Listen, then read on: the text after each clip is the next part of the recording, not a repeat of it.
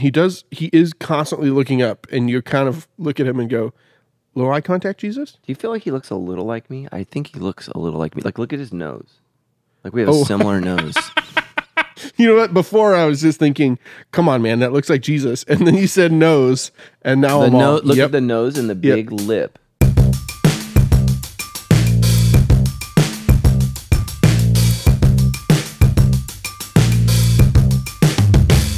Well, hey, everybody, and welcome to the Debrief, a weekly podcast from your friends here at Sandals Church, where we get real answers to your tough questions about the Bible from our good old Pastor Matt. I am your friend, the PRD, Justin Pardee, right here. We got Pastor Matt in the corner. The PMB. And now we're back down to Stephanie holding it down for all the ladies. That's right, ladies. I'm here to do our best to try to keep these guys in line. Exactly. We're going to have a little quinoa with our salad. That's right. And some inspiration, too, at the end of the show. It's going to be a good one. Well, listen, we love having you guys tune in every single week. We tackle your questions that you send in. So if you've got a question that you want to get on the show, look us up on Facebook. Just find the Debrief podcast. Send us a message. We would be happy to receive those questions, get them here in front of Pastor Matt. The only thing you guys know that makes us happier than those questions getting sent in is your beautiful 5-star reviews from the iTunes store. We got a couple of great ones. This one comes from Frank Blanket 91. Great name. The Debrief is like my coffee addiction. It's much healthier though, and I wasn't able to listen to it for a few days driving to and from work. I felt a little cranky. I'm back on it now, and I feel much better. Please keep the good stuff coming. Thank you, Mr. Blanket. We got you, Frank. Yeah, we're Welcome happy. back. We're happy to support that addiction. One more. This review came in from our Facebook page from Rustin. Says, "Love listening to the Debrief. I live in Amarillo, Texas. I've watched every sermon in 252 and been listening to the Debrief, which is awesome. I wake up at 3:30 a.m. and drive a lot, so having y'all to listen to and share the gospel is awesome. It helps keep me awake." I love that he said y'all. Like that just really verified his Texanness. We're happy to keep you awake right now. Listen, Rustin, just want to encourage you to crank up that air conditioning, put it full blast on your face so that you just stay nice, alert, and focused on that road. Yep. We don't want you to go to Jesus just yet. That's right. You got to at least get through the 252 series so you got the full experience of the Sandals Church 2016. These guys are looking at me behind the microphones like I just wished your early death. I want you to know, Rustin, that is not what I was doing. Just was throwing some thoughts out there. Now, the only thing that we like even more than 5-star reviews are, you know what that is, Stephanie?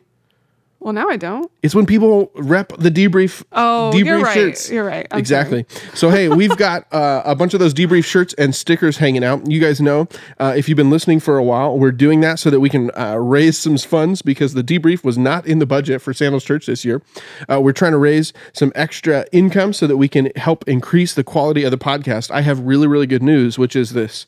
All we need to do is sell 26 more shirts till we break even, and then we're in the money. Yeah. Are you allowed to say speaking that of which, way? can I give a shout out to my mom? Oh, yeah, do it. Yeah, so my mom, thanks mom, she sent us $2,500 for the Debrief because my grandmother passed away, and my grandma and grandpa love the Lord, and they wanted part of their estate to go to Jesus projects when they died, and so my mom has selected to use some of that money from their estate, and she sent it our way. Boom. And so thanks mom, love grandma and grandpa, and I appreciate their faithfulness, and that not only did they honor Jesus in life, but they honored him in death. So love you, mom.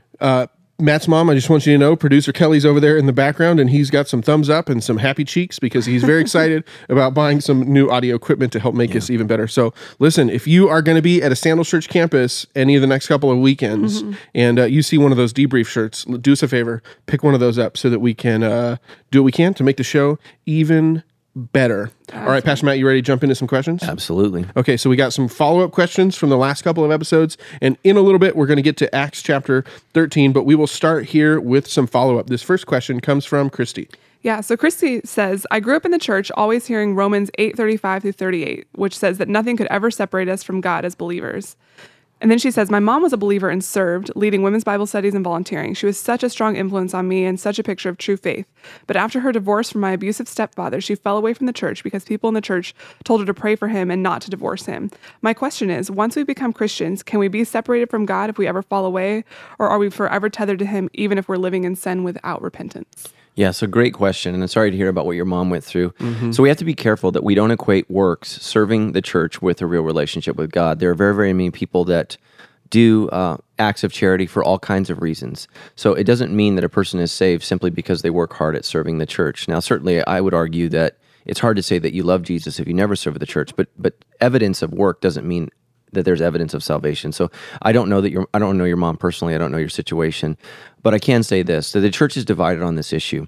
The church, some churches teach that you can fall away, so to speak, from your salvation, and others teach and preach once saved, always saved. And those are kind of the two core doctrines. And the reason that there's disagreement in the church is because really there's two trains of thought. So we have the Pauline understanding. The Apostle Paul and everything in his writing seems to indicate that, once we are saved, we are transferred from the kingdom of darkness to the kingdom of light, and there's no going back. So where do people get this idea and understanding of that somehow that can change? It comes from Hebrews chapter 6 and Hebrews chapter 10. In those two chapters, and we don't know who wrote the book of Hebrews, for the early part of the church, they thought it was Paul, but then later, pretty quickly, people realized that this is probably not Paul, and I don't know who wrote it. So, but anyways, the author of Hebrews seems to clearly indicate that we can taste of the Holy Spirit. We can experience God and can in some way slip away from that. And so this is what I would say is people who feel totally secure in their relationship with God and never ever worry about falling away from God. I think those are the people that worry. The people who are worried about it all the time, those are the people that need to rest in their security. So what I believe is the Bible teaches that we are secure. I don't worry about losing my salvation. I'm secure in Christ. I believe that. And that's where I think Romans 8 says, nothing can separate me from the love of Christ, and that includes my own stupidity.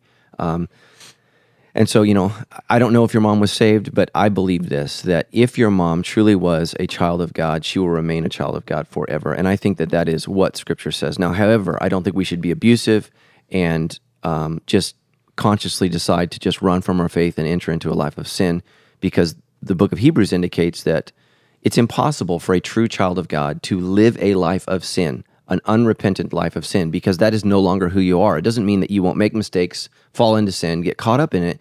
But if you are a Christian and you get into sin, and I know this in my life because I get into sin, I fall into sin in actions and thoughts, sometimes by not doing things, and it grieves my heart. It hurts my heart.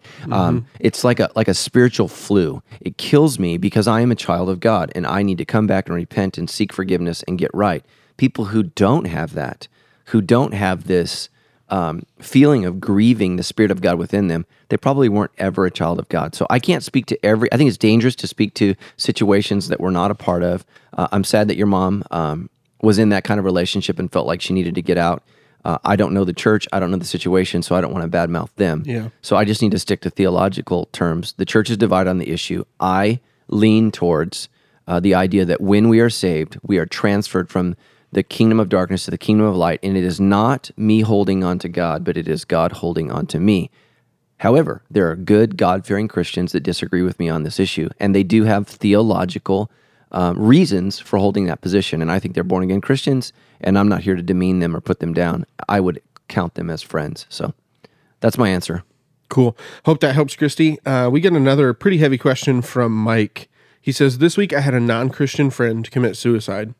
I want to reach out to his brother and be a friend to him, and all week I have been confused and heartbroken for the family who also don't follow Jesus. How do I share the love of Jesus with them when they're most likely wondering where God is in this tragedy? And how do I navigate telling them Jesus weeps with them, but not ignore the truth that their loved one is not in heaven? Yeah, so what I would say is, minister to the living and let God deal with the dead. And that's just the reality. Because whatever decision your friend made, in terms of his relationship with Christ, that's fixed. It's over. We can't do anything about that person's life. So, is it beneficial telling loved ones who are hurting that their loved one is hell? I just don't think that that's beneficial. I think what is beneficial is focusing on the love that God has for them and how he wants to meet them in their pain. And the truth is, if your friend knew Christ, I'm going to say that there was a better chance that he wouldn't have ended his life in suicide. If he knew the peace from God, if he knew the love of God, if he knew the hope of God, I think there would be a better chance of him not turning to suicide in his darkness, because there would have been hope. Now, that doesn't mean that Christians don't commit suicide. Oftentimes people struggle from mental diseases that are very, very real things, and they are held captive by the illness that affects their brain. So that can happen. But I would say this: people who believe in Jesus have hope. And so I just think this is a great opportunity to express hope and express God's love for them. And again, just be there as love and hope and serve them and care for them. And when you have an opportunity to share the gospel and the reason behind which you're doing that, that's when I would share that. But I think definitively saying someone is in heaven or is in hell is a very, very dangerous thing to do, because the Bible says we're not to judge others' eternal states. Everyone will stand before the living God, and only He knows their true destiny. And so we got to be very, very careful about saying definitively that someone is or isn't in heaven or in hell. Now, certainly if he rejected Jesus and said no, well, then we probably know, and I hope that's not the case. I just want to make sure I understand you. You're saying go to and maybe show love to the family, not necessarily with the intent of I'm going over there to share the gospel about Jesus, but just to show love and share the gospel if it becomes... Yeah, in that instance, I would just be as loving as you possibly can.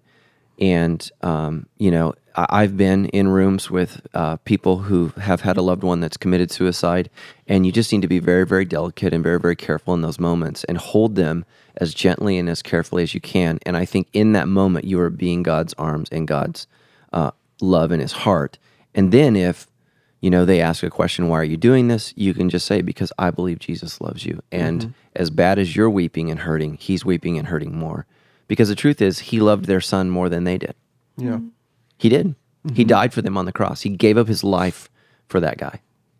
So God's love is bigger and grander than anything we could ever imagine. Right.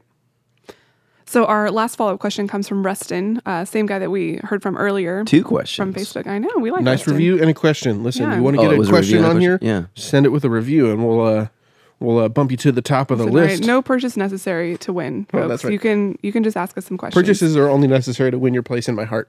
That's true, actually. I've experienced that. Because Justin's heart is not like Jesus's. Not yet. Yeah, that's okay, though.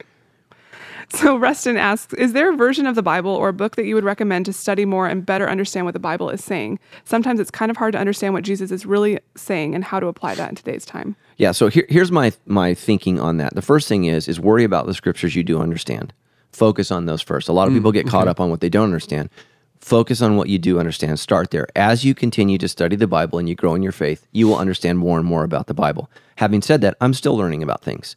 And so what do? I study commentary. So what's a great commentary to start studying the Bible? Really quick, what is a commentary? A commentary is a scholar who comments on Scripture. So that's where it comes from. So a scholar is going to know the background, he's going to know the language, the culture, or she. They're going to know things that you and I would never know. They spend their whole life, many of them, studying just 1 or 2 books of the Bible, and they write a commentary giving us their comments on the background of the story. And a great place to start is the NIV application commentary. I will tweet this out today so that you can download it. I think it's great because what it does is it takes the historical context and it helps us understand how to live it out in our present day culture.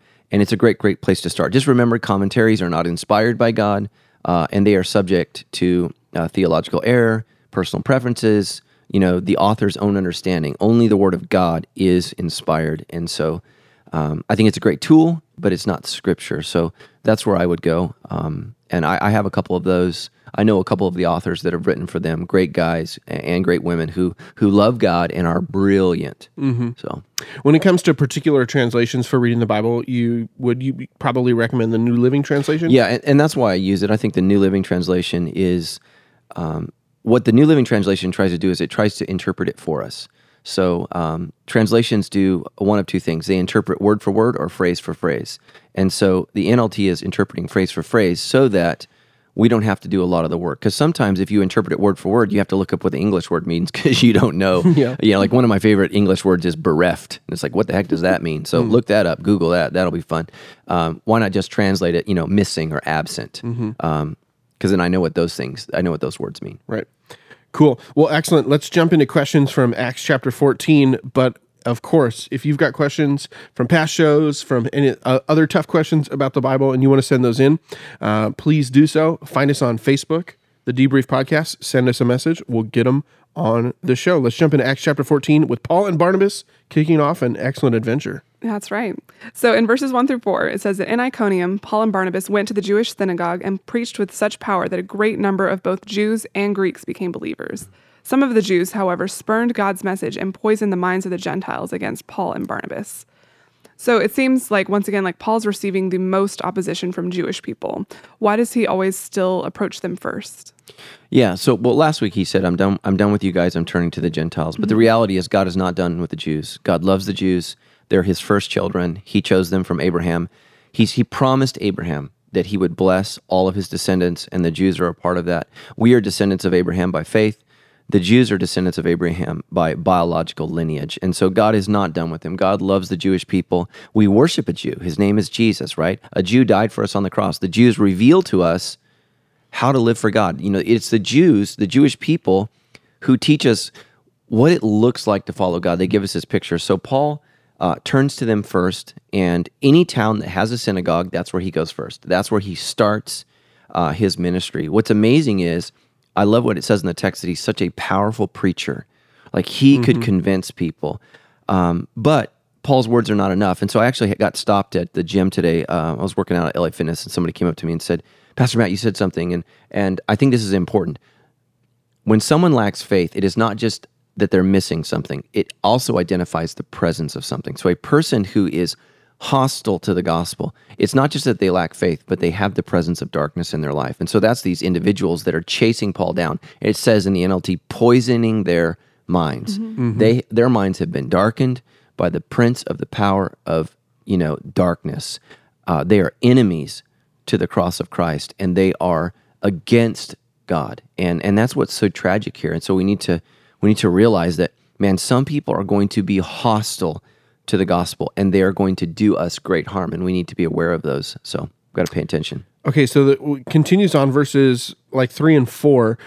The apostles stay in Iconium a long time, preaching boldly about the grace of the Lord, and the Lord proved their message was true by giving them power to do miraculous signs and wonders. But the people of the town were divided in their opinion about them. Some sided with the Jews, some sided with the apostles. So why are Paul and Barnabas staying here so long in spite of the opposition, when in the last chapter they didn't seem to have a problem leaving at all? Yeah, the answer is we don't know, because Luke doesn't tell us. But this is a textual problem because, and some scribes in some of the text, some of the textual evidence for the Bible. So we don't just have like one copy of the New Testament. We have literally over 22,000 copies and fragments of the New Testament all over the ancient world, and we try to put those together to understand, okay, what is the original text of the Scripture? And so just to put that in perspective, we don't even have one complete copy of like Plato's Republic, which is written right around the same period of time, but we all assume that it's textually accurate. So we have literally over 20,000 different copies and pieces of the New Testament. And so some scribes try to change this here because it doesn't make sense. They were persecuted, but they stayed. And so I think that the rendering that they were persecuted and that there was fierce opposition and they stayed is original, because it doesn't make sense. And I think that we need to realize that sometimes following God and sharing our faith means we have to go through hardship.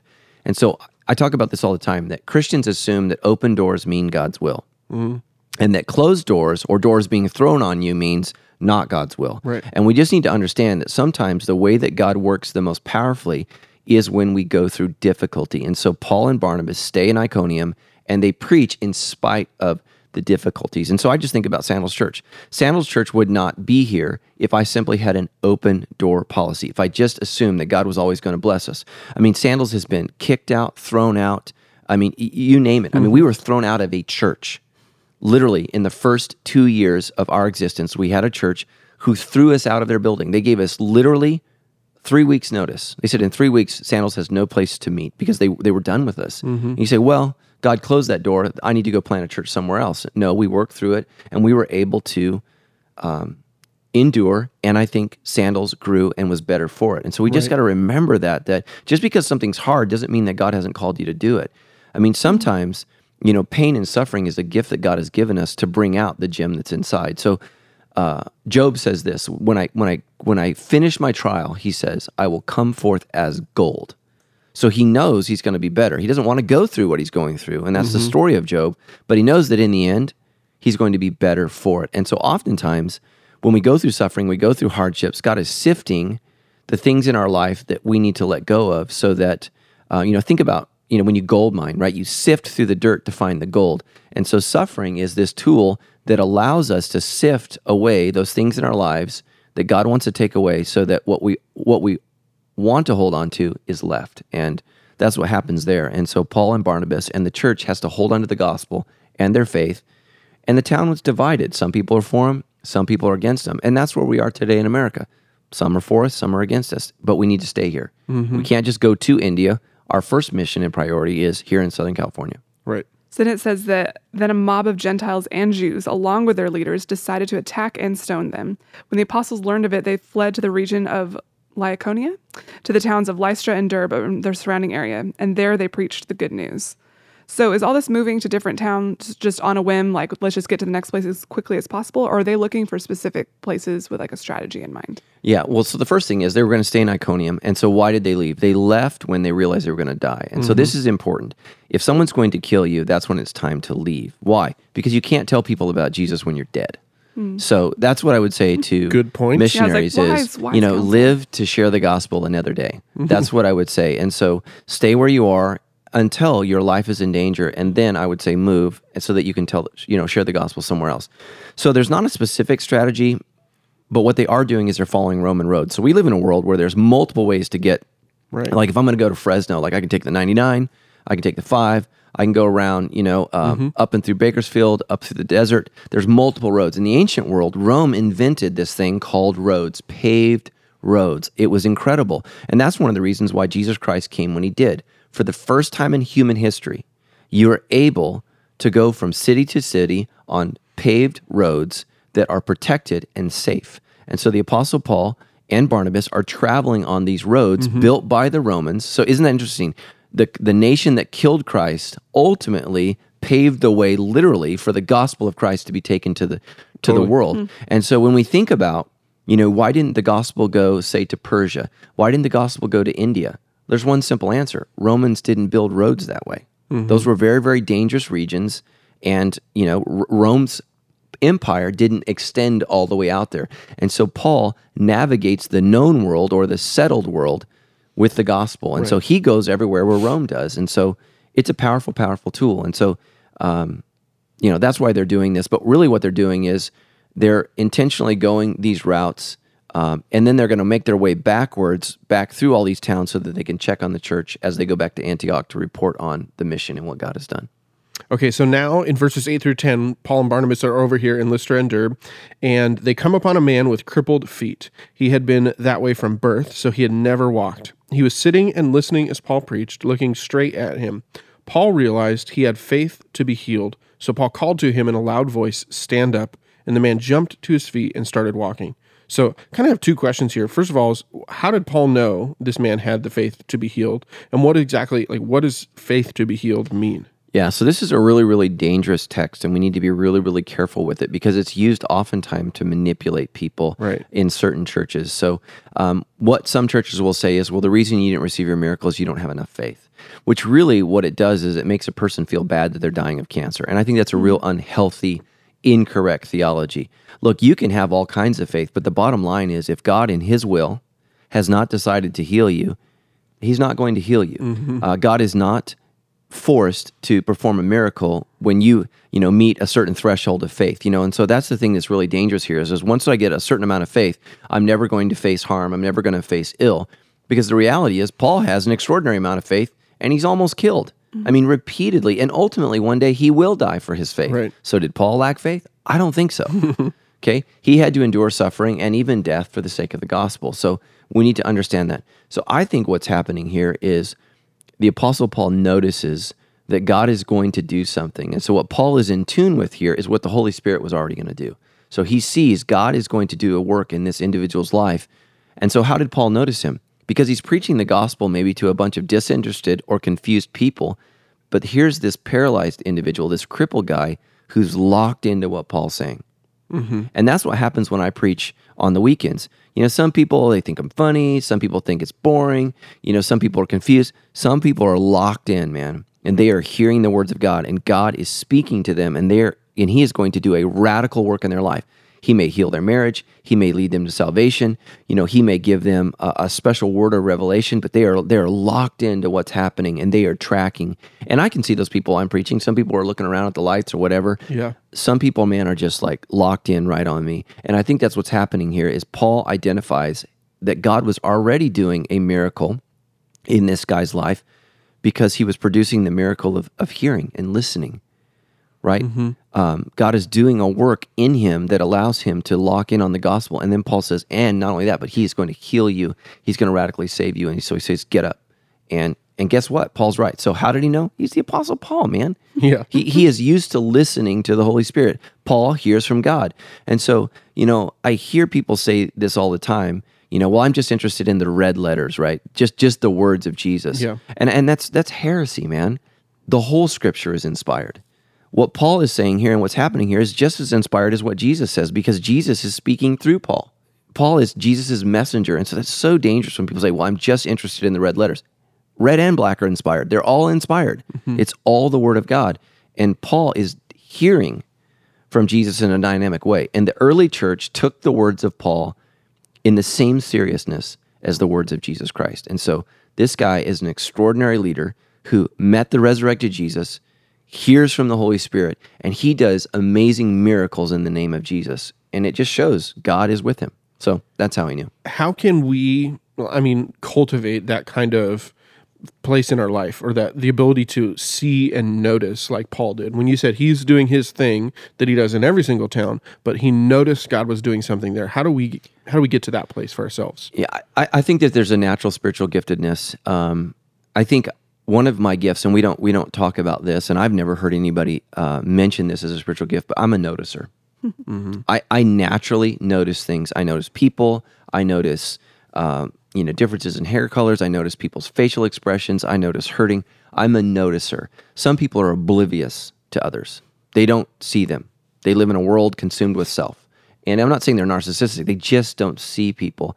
And so I think every single day we need to say, God, make me aware of the miracles you want to do in people's lives around me and let me be a part of that. Sometimes it's saying a prayer. Sometimes it's helping a person in need. Sometimes it's saying a prayer or a blessing. And we need to notice those things. And that's what Paul is. So track with me for a second. He's preaching his message. So what is he focused on? You've communicated before. You have to stand up on stage, Stephanie. You know, right? You're communicating, or you're focused on what you need to say. If you're not, it's not going to go good. Yeah. So Paul is super focused on the message. That's his primary purpose. Right. But in the midst of what he's focused on doing, so think about this in terms of you go to work, you're in school, you got to do the things you got to do. Paul's a professional preacher, he's preaching, but in the midst of what he does for a profession, he notices. And we need to say every day, God, show me the person that you want me to bless. Show me the person you want me to help. Show me the person you want me to love. And we have to notice those people. And I think it's in those moments that we will see God work powerfully through us, and we will see God do amazing things. So when you come to church, notice the person sitting next to you. Some people hate shaking hands.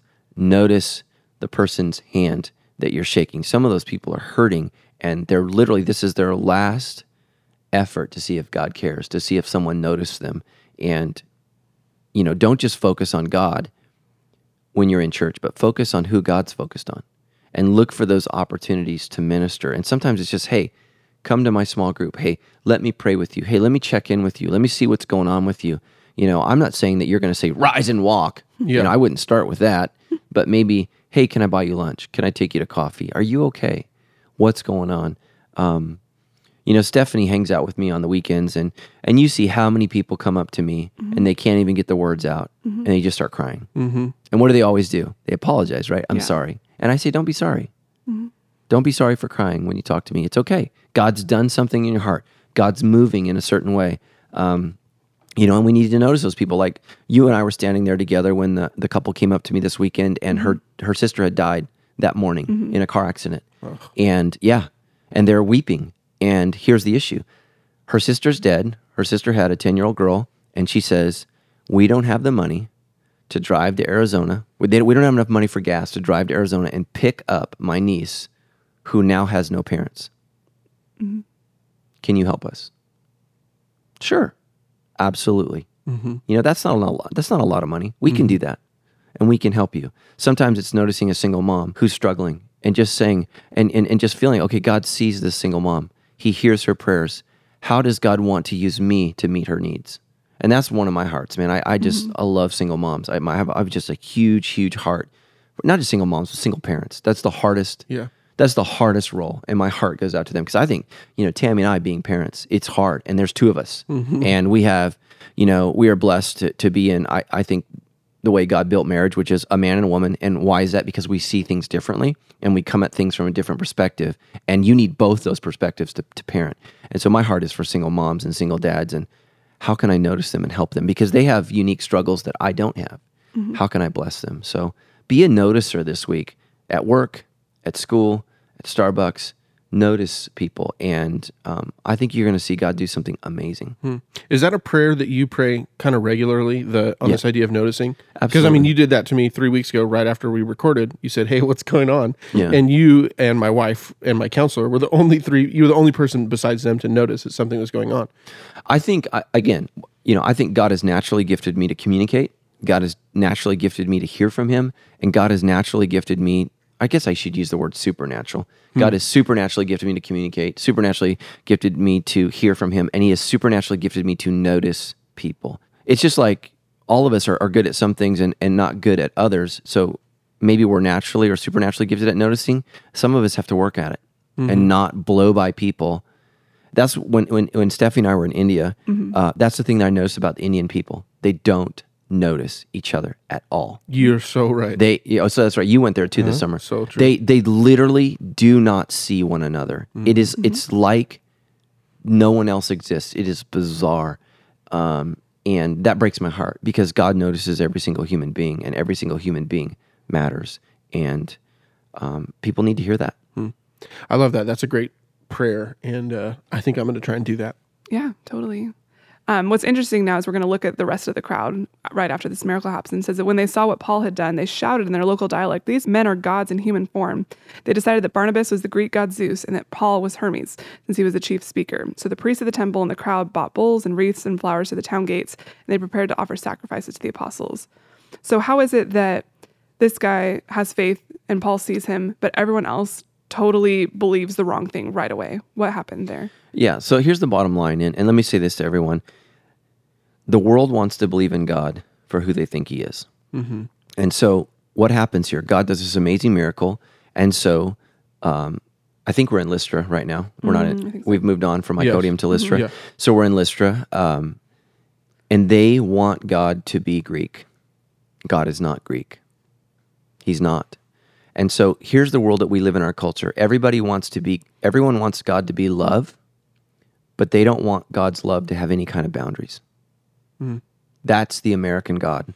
God loves you and is never going to ask you to change anything. That's not the God of the Bible. The God of the Bible loves you, and his love compels you to change your life for him. And that means change sexually, change financially, change emotionally. We are to change. His love is to transform and change us, and that includes repentance. That includes a new moral compass. That includes not partaking in certain things. And we're going to see that in Acts 15. God loves the nations. However, don't sacrifice, don't eat things that are strangled. Yeah. Don't eat things that are bloody. Don't engage in sexual morality. And we'll get into that next week. There's one more that I'm missing. But that is offensive to the world. It is offensive to the world that God would ask us to change ourselves. And so that's what's so popular, all this stuff on Oprah. It's just this big collection of feel good. There's no accountability, that's not the God of the Bible. And so that's what the world rejects. The world rejects anything where God asks me to change. And the problem with that is that's who God is. Repentance, metaneo, means to change the way one thinks, acts, and feels. That's what metaneo means. It's a Greek word for our English word repent. And so for Luke's gospel, how do we become a Christian? We repent and we believe and are baptized. So we repent of our sins, we place our faith and trust in Jesus Christ, and then we publicly, through baptism, declare, I am a follower of Jesus, and I have repented, I am and now a follower of Jesus. and I am identifying with these other people that are doing those things. So in response to the people's response, Paul and Barnabas seems like they kind of freak out a little bit. Verses 14, they go, they run out into the crowd, tear their clothing in dismay, shouting, "Friends, why are you doing this? We are merely human beings just like you." So there's already a language barrier going on between Paul and Barnabas and these people. Is tearing off your clothes like in dismay, like a Jewish thing, or at this time in history is just like an internationally accepted sign for there's a problem here? Things aren't okay. Yeah. Yes. So first of all, yes, it is a Jewish thing. Okay. Definitely. But it also is a Middle Eastern thing. And so, we're in modern day Turkey. That's where Lystra is. But it still had connections with the Middle East and Asia. And so it would have been a recognized symbol of protest. Okay. So what it is it's a pretty dramatic symbol. Yes. Of saying this is not okay. And it's the only nonverbal way that they can get their attention, because these people can't understand what Paul and Barnabas are saying. So he may have had to preach through an interpreter. Sorry, my wife just distracted me. She blew a kiss at me through the window. She's a little distracting, but He I do may love have her. had to preach to an interpreter. Yeah, that's the international recognized symbol for your wife loves you when she blows a kiss. So they rip their clothes so that they know, oh, whoa, these guys aren't okay with this. Mm-hmm. And it gets their attention. Mm-hmm. So then Paul and Barnabas respond to these people who are trying to sacrifice to them, and they say that we have come to bring you the good news that you should turn from these worthless things and turn to the living God who made heaven and earth, the sea, and everything in them. In the past, he permitted all the nations to go their own ways, but he never left them without evidence of himself and his goodness. For instance, he sends you rain and good crops and gives you food and joyful hearts. I noticed here that they've mentioned that God did these things in the past. So does that mean God is about to change how he approaches the nations? Yeah, absolutely. Jesus indicates a change. So in the past, God allowed human beings to be ignorant so that they could experience really the fullness of the judgment for their sins. So, right, go your own way, think your own thoughts, worship false gods, do all of these things and see what happens. And the reality is, when you worship any god but the one true living God, you're worshiping nothing, or you're worshiping a demon, which is even worse. Yikes. And so now he is saying, no longer. In the past, I have allowed you to be ignorant. And so what's interesting about that is in 1 Peter 13, when Jesus Christ dies on the cross, it says he ascended unto Hades, or to the realm of the dead, and he preached to those in prison. Now, nobody knows what that verse means. I don't know what that verse means. Mm-hmm. But what I think it might mean is every single person who ever lived and died without ever hearing about Jesus got to hear the gospel. And Jesus preached unto them. So everyone has had an opportunity to hear this news. And from this point forward, every single human being is going to be judged by Jesus, past, present, and future, because he is the one who has been appointed as judge. So listen to the word we just talked about, right? Repent, metaneo. So he's preaching to a non-Jewish audience, so they're not going to understand the word repent. And we got to be really, really careful. And this is why it's so stupid when you go to a football game or a basketball game and they hold up a sign that says repent. Nobody even knows what that means anymore. Yeah. Mm-hmm. Look at the word he uses, turn. Turn from your life of worthless things and turn to the one true God. Turn from your selfishness and turn from God. Human beings understand, if they're honest, if the person is honest, not everyone is honest, but if they have some level of honesty, they understand that there is an element of selfishness in their life. And God is calling them to turn from that. Quit living for stuff. Quit living for things. Quit living the rat race. And, it's amazing. America has, everybody talks about how bad the economy is. We have more stuff, more time off, more rest. We have more of anything we've ever had. And look at us as Americans. We're stressed out. We're literally depressed, discouraged. We don't know what to do with ourselves. Why? Because living for things destroys you. Mm-hmm. Only living for God can bring peace. And so he is saying, turn from all of this materialism, turn from your idolatry, turn from your worship of sex, because that's what the Greeks did. They worshiped sex. They were just a sexually driven culture. Like everybody said, the Olympics is so beautiful. Well, the young men used to compete naked so that the older men could look up in the stands and identify one of the younger athletes that they wanted to purchase at the end of the Olympics. I mean, that was a part of it. It was a very, very sexualized culture, which is why it was so incredibly offensive to Jews, because they didn't want to be a part of that. And actually, when the Jews were conquered by the Greeks, they were forced to participate in the gymnasium. Isn't that interesting? And so it was a very, very sexualized culture. And we can get into that. But one of the things that was a normal, accepted part of Greek culture was an older man would mentor a younger man in a homosexual relationship. That was a normal part of Greek culture. And God is saying, you guys have to turn from that. So think about that. We think of the Greeks as enlightened. We think of the Greeks as this incredibly enlightened culture. And the reality is they were lost, man. Mm-hmm. They were absolutely consumed with sex. Read Socrates. We always talk about how wise he was. Read when he talks about his lust for young boys. Ew is right. Mm. That's, they don't teach you that in school, right? They kind of pick and choose what parts of his wisdom. And God is saying, hey, Greeks, you guys are disgusting. Why? Because they're pagan. They don't know God. Mm-hmm. They don't know what it means to worship the one true God. God did not design your body for sex. God designed your body for him. And so sex must be an expression of your relationship with God. And so that changes the way we have sex. And for the Greeks, that was going to be a challenge. As we will read once we get to Corinthians, it was a real challenge because they were really, really out there. So, wow, I didn't think I'd be talking about nude wrestling. Fair enough. Turn. Well, okay, so I don't want to get too far off topic here, but in Romans chapter 1, Paul seems to make a similar argument that what you're saying here, that this idea that God is really communicating to us through the beauty and the rain and all these other things. Is this kind of pointing in that direction? Yeah, so I think what we're seeing here is you're seeing a summary of Paul's theology. He's beginning to figure out. So this is really his first true encounter in preaching with a completely an unaware society of God. They know nothing about God. And so he's got to figure this out, right? He's a smart guy, but he has spent most of his time preaching to Jews and to God-fearing Gentiles. So what's a God-fearing Gentile? A God-fearing Gentile is somebody who's already kind of thinking about following the one true God. They haven't converted to Judaism because they don't want to get circumcised and do some other things, but at least they have an awareness. These guys know nothing of God. And so this is how he's starting. Okay, let me tell you who God is. He is the God who created everything. And we see this in Romans as he writes his letter to Rome. Who is the one true God? You have turned from him and you've stopped worshiping the Creator and you've worshiped things. And because of that, when you worship things, according to Romans 1, God hands you over to a mind that does not work, a debased mind, a mind that is morally confused. And that's where we live today. We live in a world that's mind is morally confused.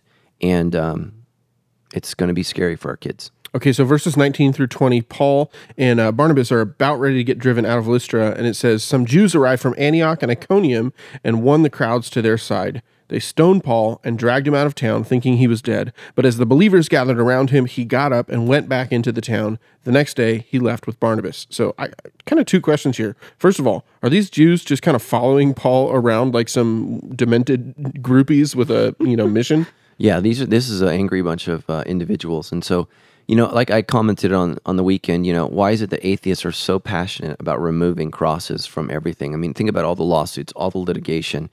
I have a friend of mine whose church was sued by an atheist from Denver, Colorado, and his church meets in Honolulu, Hawaii. And he was sued by this billionaire who backed the lawsuit from Colorado because he hates Christians. Why is it that they're so hateful about this God that they don't believe it exists? And it's because, again, this God says you must change. You must change your life. Your life is not right. And by the way, let me just say this as Christians, none of our lives are right. None of us are right. There's a bloody cross, horrific death of Jesus on a cross that says none of us are right. So we can't be prideful. We can't be arrogant. We can't consider ourselves better than everybody else. The reality is we're all a mess and we needed to be saved by Jesus. But some people don't want to hear that. And so what the Jews are mad here is that Paul is preaching this message that you don't have to become Jewish to get right with God, and that is not okay with him.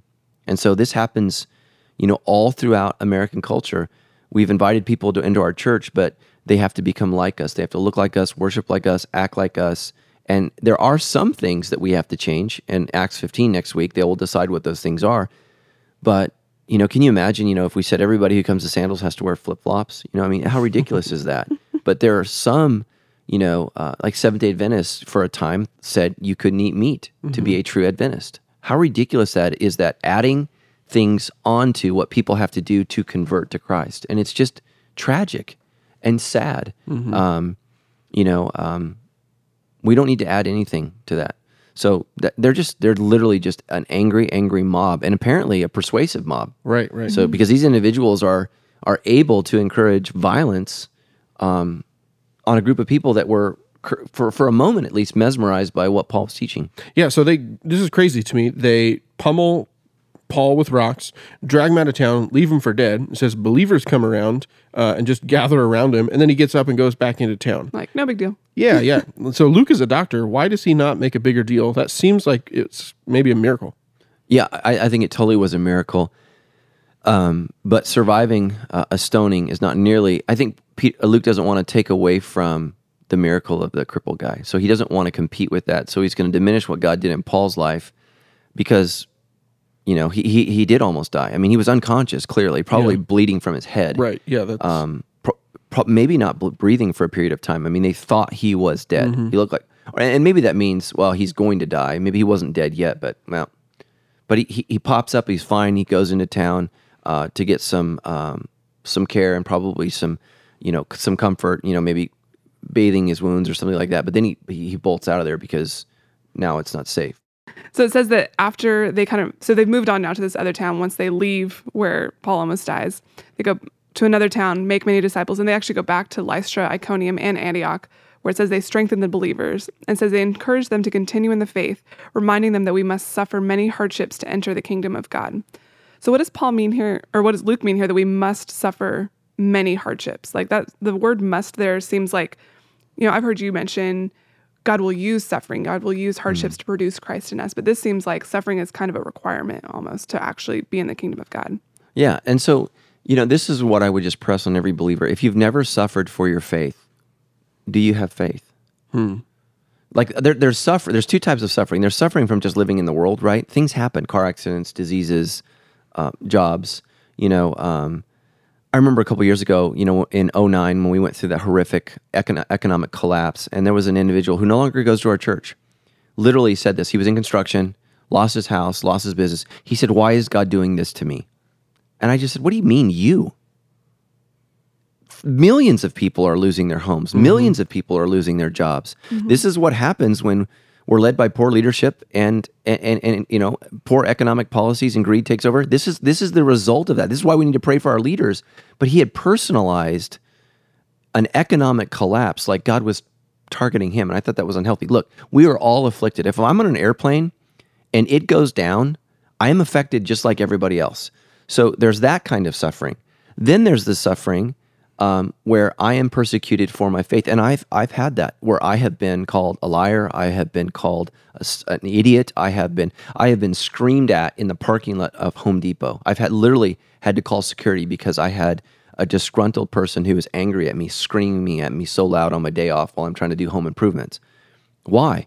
Because I had confronted his wife about some things that she was doing. She was a leader in our church, and he didn't like that. I was being persecuted for doing the right thing. Look, it was tough, it was difficult, and I don't like persecution. I don't like it any more than anybody else. But the bottom line is, in those moments when I am persecuted for my faith, that's when I'm becoming more like Christ. Okay, now I understand. And that is essential for me understanding truly what it means. So John says it this way: when we suffer blood to stay away from sin, he says we have passed from death to life. Mm-hmm. When you are at the place where you're like, okay, I'm willing to die for my faith in Jesus, that's when you know the work of God has been completed in your life. You're like, okay, I'm ready. And that's what we all need to work for, because ultimately, the Christian life is not about this life. I mean, there's blessings. I think there's peace in this life. But what Jesus is offering is eternal life, and he's promising that when this life is over, he will bless us forever. And so we just need to just embrace suffering. Things are not going to be easy. I planted Sandals Church. People think, oh, it must be great. It has not been great. It has not been easy. There are so many times where my wife, with tears in her eyes, has begged me to do anything else. Literally, go get a normal job. Do anything else, because people are mad at us. People talk about us. People have ridiculed to us.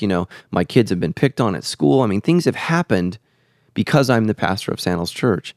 And that's been awful and ugly. And all of us need to be able to identify some point in our life where we have been mistreated because of our faith. And if that hasn't happened, you need to pray that does, because it will grow you and it will strengthen you.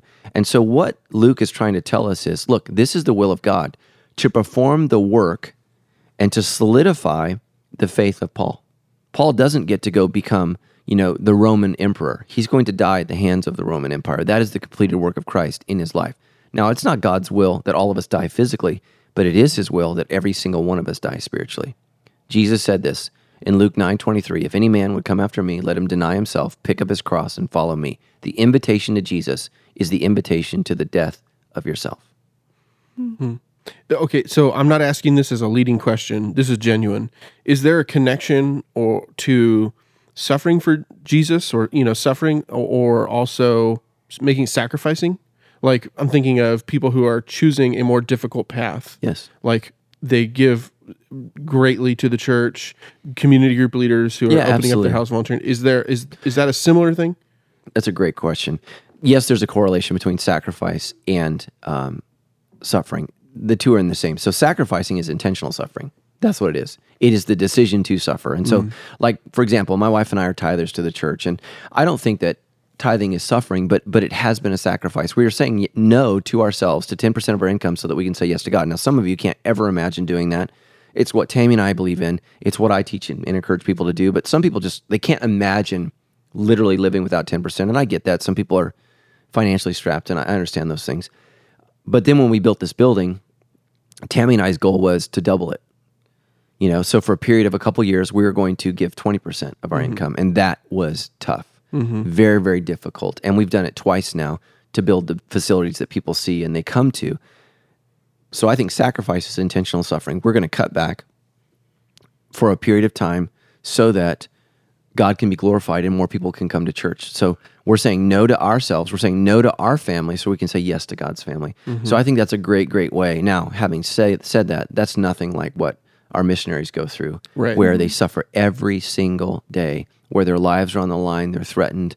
I met with a pastor when we were in Mumbai, and he told me every single week, India puts police in his church. They're threatened. Sometimes they're beaten. It's not uncommon to be beaten by police in India. That's something that's just kind of culturally acceptable. And so they're suffering. I think about, some of our missionaries through our company that have died in Afghanistan and Iraq. They've been shot and killed and murdered because they are there to share the gospel, and that's tragic. And so that's at a different level than what I'm talking about. But sacrificing is a good way to train yourself to be ready to suffer for your faith. And I think that those are good things. And I think that learning to say no to yourself, anytime you can say no to yourself so that you can say yes to Jesus, you're going to be blessed in the long run. It may hurt in the short term, but in the long run, you're going to be blessed. So Tammy and I live in maybe a little smaller house. We drive a little less nicer car. Whatever. Every week when I walk into this church, I love knowing that my sacrifice was a part of building this place. It's one of the few things in life that I'm very proud of. That's cool. So. Yeah. I have another follow-up question on that. What are some ways to kind of go about that wisely? Because I think I've seen some people make bad decisions saying like, well, like God's going to bring me through this, or, I'm choosing to suffer and sacrifice, when really it seems like it's an unwise decision.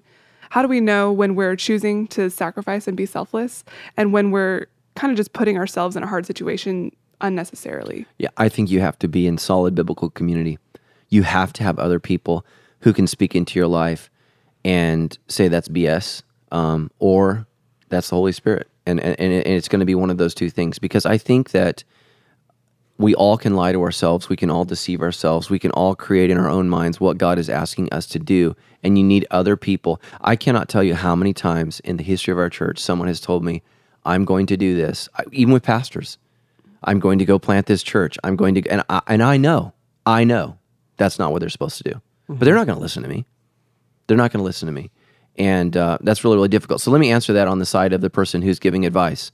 This is what I say. So I've had people say, I heard from God and God has said. This is how I answer that. Because they're not going to listen to me when I say no. I say, it sounds like you believe you've heard from God. And I would encourage you to follow that, because if God has called you to do that, we're going to see real quickly whether or not that's what he's called you to do. If there's going to be harm to someone, though, I say, listen, I strongly disagree. And I've had people put me on blast because I spoke and I said, I don't agree. Because I'm not intimidated by somebody who says God said. That doesn't intimidate me. For a lot of people, they don't know what to do with that. Because so people often use the word God said as a tool of manipulation, and I think that's really, really dangerous. We have to be very, very careful with God said. So how do I know when God said? Well, it says it in his word, but in the church, we need to bounce that off each other and make sure, are we hearing from the word of God? And then we need to just really challenge somebody, because sometimes people can just be being stupid, and challenge them to, say, no, that doesn't sound like God. That doesn't feel like God. I really, really want to press against that. But I understand that's hard. And that's why a community group that speaks truth back in somebody's life is so important. Mm-hmm. That's why, and I know you don't, so many people in a community group are like, oh, I don't want to say anything. You need to say something, because people's livelihoods are at stake. And I see people throw their lives away all the time with stupid decisions, and they say, God told me. Mm-hmm. Bummer. Is that helpful? Absolutely, Okay. yeah. So it moves on and says that Paul and Barnabas appointed elders in every church. With prayer and fasting, they turned the elders over to the care of the Lord, in whom they had put their trust. Then they traveled back through Syria to Pamphylia. It says they preached the word in Perga, then went down to Italia. So we talked last week about how we don't want to rush into laying hands on people, making people leaders. And it seems like Paul and Barnabas are going all over the place. How would they have had enough time to really know how to appoint the right leaders? Well, it says they came back through. Mm-hmm. So what's happened here is they've preached the gospel. They've had to leave for whatever reason, either because the Holy Spirit was moving them on, or they were persecuted and they had to flee. So now they've come back through. So here's the thing. They're going to come back through, and here's the important thing. The church is still alive. They're still meeting, and they're still gathering. So naturally, when groups gather, a leader will arise. And so what's interesting here is Paul and Barnabas don't allow the local church to pick their own leadership. That's interesting, because in Acts 6, the church picks its leadership for itself. The church is not ready to do that. They're not ready. And so that's the danger of new believers, is you're not always ready. So Paul and Barnabas are superseding the authority of the local church, and they're saying, hey, here's your leaders. And you and I have traveled together. I can pick out a leader quickly. Mm-hmm. And oftentimes the leader doesn't want to lead, and the person who doesn't have the gift of leadership wants to lead. And I'm like, that's the leader. Mm-hmm. There's the leader right there. And so leaders see leaders. And so that's what I would say is listen to a leader. Not everybody that feels called of God or says, I want to go to seminary or I want to preach the gospel, they're not always leaders. And oftentimes the leaders don't want to go to seminary. They don't want to preach the gospel. They don't want to step up, because leaders do really well at their own life. So what I would say here is, I think, again, Paul and Barnabas are uniquely gifted by God. They've been uniquely empowered by the gift of the Holy Spirit. You're talking about two of the most exceptional Christians who've ever lived. Right. So God has uniquely empowered them to say, here's the leader. Because I'll just be honest with you, I've gotten it wrong. Mm-hmm. I've appointed people too quickly, and I've been burned. Mm-hmm. It's not easy. You remember when I took you out to breakfast and said, I think you're supposed to be in ministry. Remember that? Yes. Yeah, and that was a little rough. We had a little rough patch there for a while. But you made it. You survived. You're still here. It's true. I eventually came. Okay, so the whole chapter closes up. Verses 26 through 28 says, finally, they returned by ship to Antioch. Upon arriving in Antioch, they called the church together, reported everything God had done through them, and they stayed there with the believers for a long time. So Paul and Barnabas' excellent adventure is wrapping up here. What are the kind of key takeaways that we should be looking at from their first missionary journey? Yeah, here's the thing, and this is, I want to encourage the church, is people who know nothing about God will welcome hearing the gospel of Jesus. Stephanie and I had coffee yesterday with a young man in our church who is from India, and he is born and raised Hindu, knows nothing of Jesus, knows nothing of God, has no clue about any of the stories in the Bible, literally never heard that Jesus died on the cross, has become a born-again Christian. And Stephanie and I were sitting down having coffee with him, and he was telling us his story, how moved he was that God would send his son for him. That was just amazing to him, how God had given him peace, how God had given him hope, how God was changing his life. He told us a story about how he had been in the process of stealing, and since he's become a born-again Christian, he realized that that's a sin, and he had actually, since he's been a student here, he had been stealing, robbing from a local store in Riverside, and he was convicted to go back to that store and turn himself in. Now, in India, apparently, when you steal, you get beat. So he told us, he's like, I was a little worried that they were going to beat me. I'm like, we don't beat people in America for stealing, candy. But he was worried about that. And so he went and told this family that that's what he had done, but he had met Jesus Christ, and he wanted to change his life, and he was apologizing. And that family, who also doesn't know God, who are also immigrants from India to this country, literally said this: we want to know about this God that would cause you to come back and tell us this? And she actually cooked him a meal. Wow. Like sat down, Cooked him a meal, and said, we want to hear. And I think they're going to come to Sandals Church. So here's the thing is, there are people in all of our lives who know nothing about God. Find those people, tell them the good news about Jesus Christ, and that's where you're going to see the most fruit. Mm-hmm. Don't spend your time trying to lead people to Christ who've already rejected him. Find those people who've never heard the good news, know nothing about God. That's where the Holy Spirit is moving. And that's what's so sad is many of us are focused on our friends, our family members who've heard it and heard it and heard it and heard it, and we don't say anything to the person who's desperately, wants to hear the good news and is calling out. And so this guy shared his story, how since he was 15 years old, he was wrongly accused for a crime. Literally, he was punished for this crime in India, shamed by his father, and he didn't do it. Mm-hmm. So his whole life, he's been struggling with this, and now he hears about his Father in heaven who loves him and has a plan for his life. And this has totally motivated and redirected his whole life. And now he wants to become a pastor and share the gospel. I mean, he's that excited.